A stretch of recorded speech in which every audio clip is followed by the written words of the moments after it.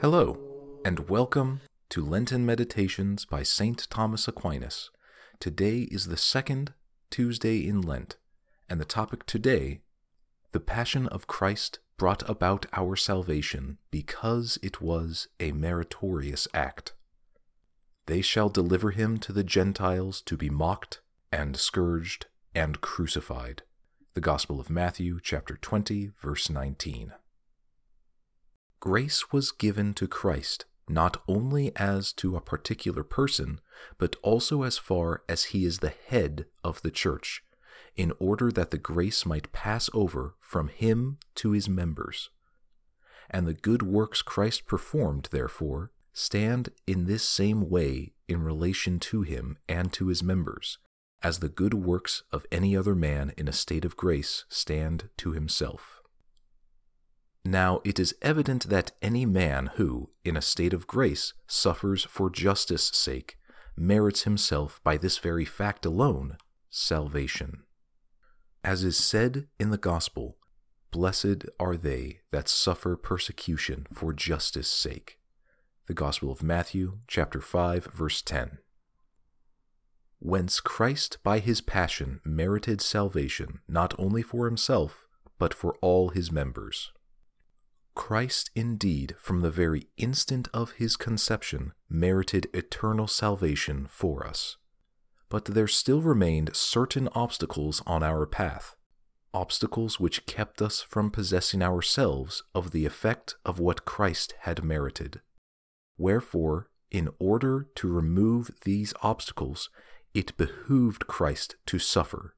The Gospel of Luke, chapter 24, verse 46. Now, although the love of Christ for us was not increased in the Passion, and was not greater in the Passion than before it, the Passion of Christ had a certain effect which his previous meritorious activity did not have.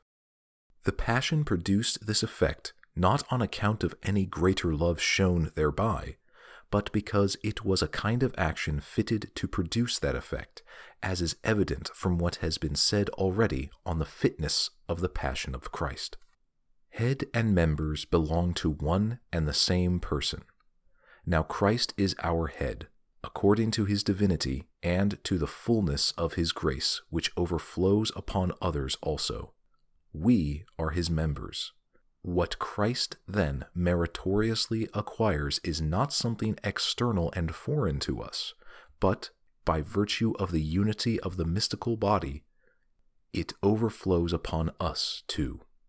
We should know, too, that although Christ by his death acquired merit sufficient for the whole human race, there are special things needed for the particular salvation of each individual soul, and these each soul must itself seek out. The death of Christ is, as it were, the cause of all salvation, as the sin of the first man was the cause of all condemnation. But if each individual man is to share in the effect of a universal cause, the universal cause needs to be specially applied to each individual man.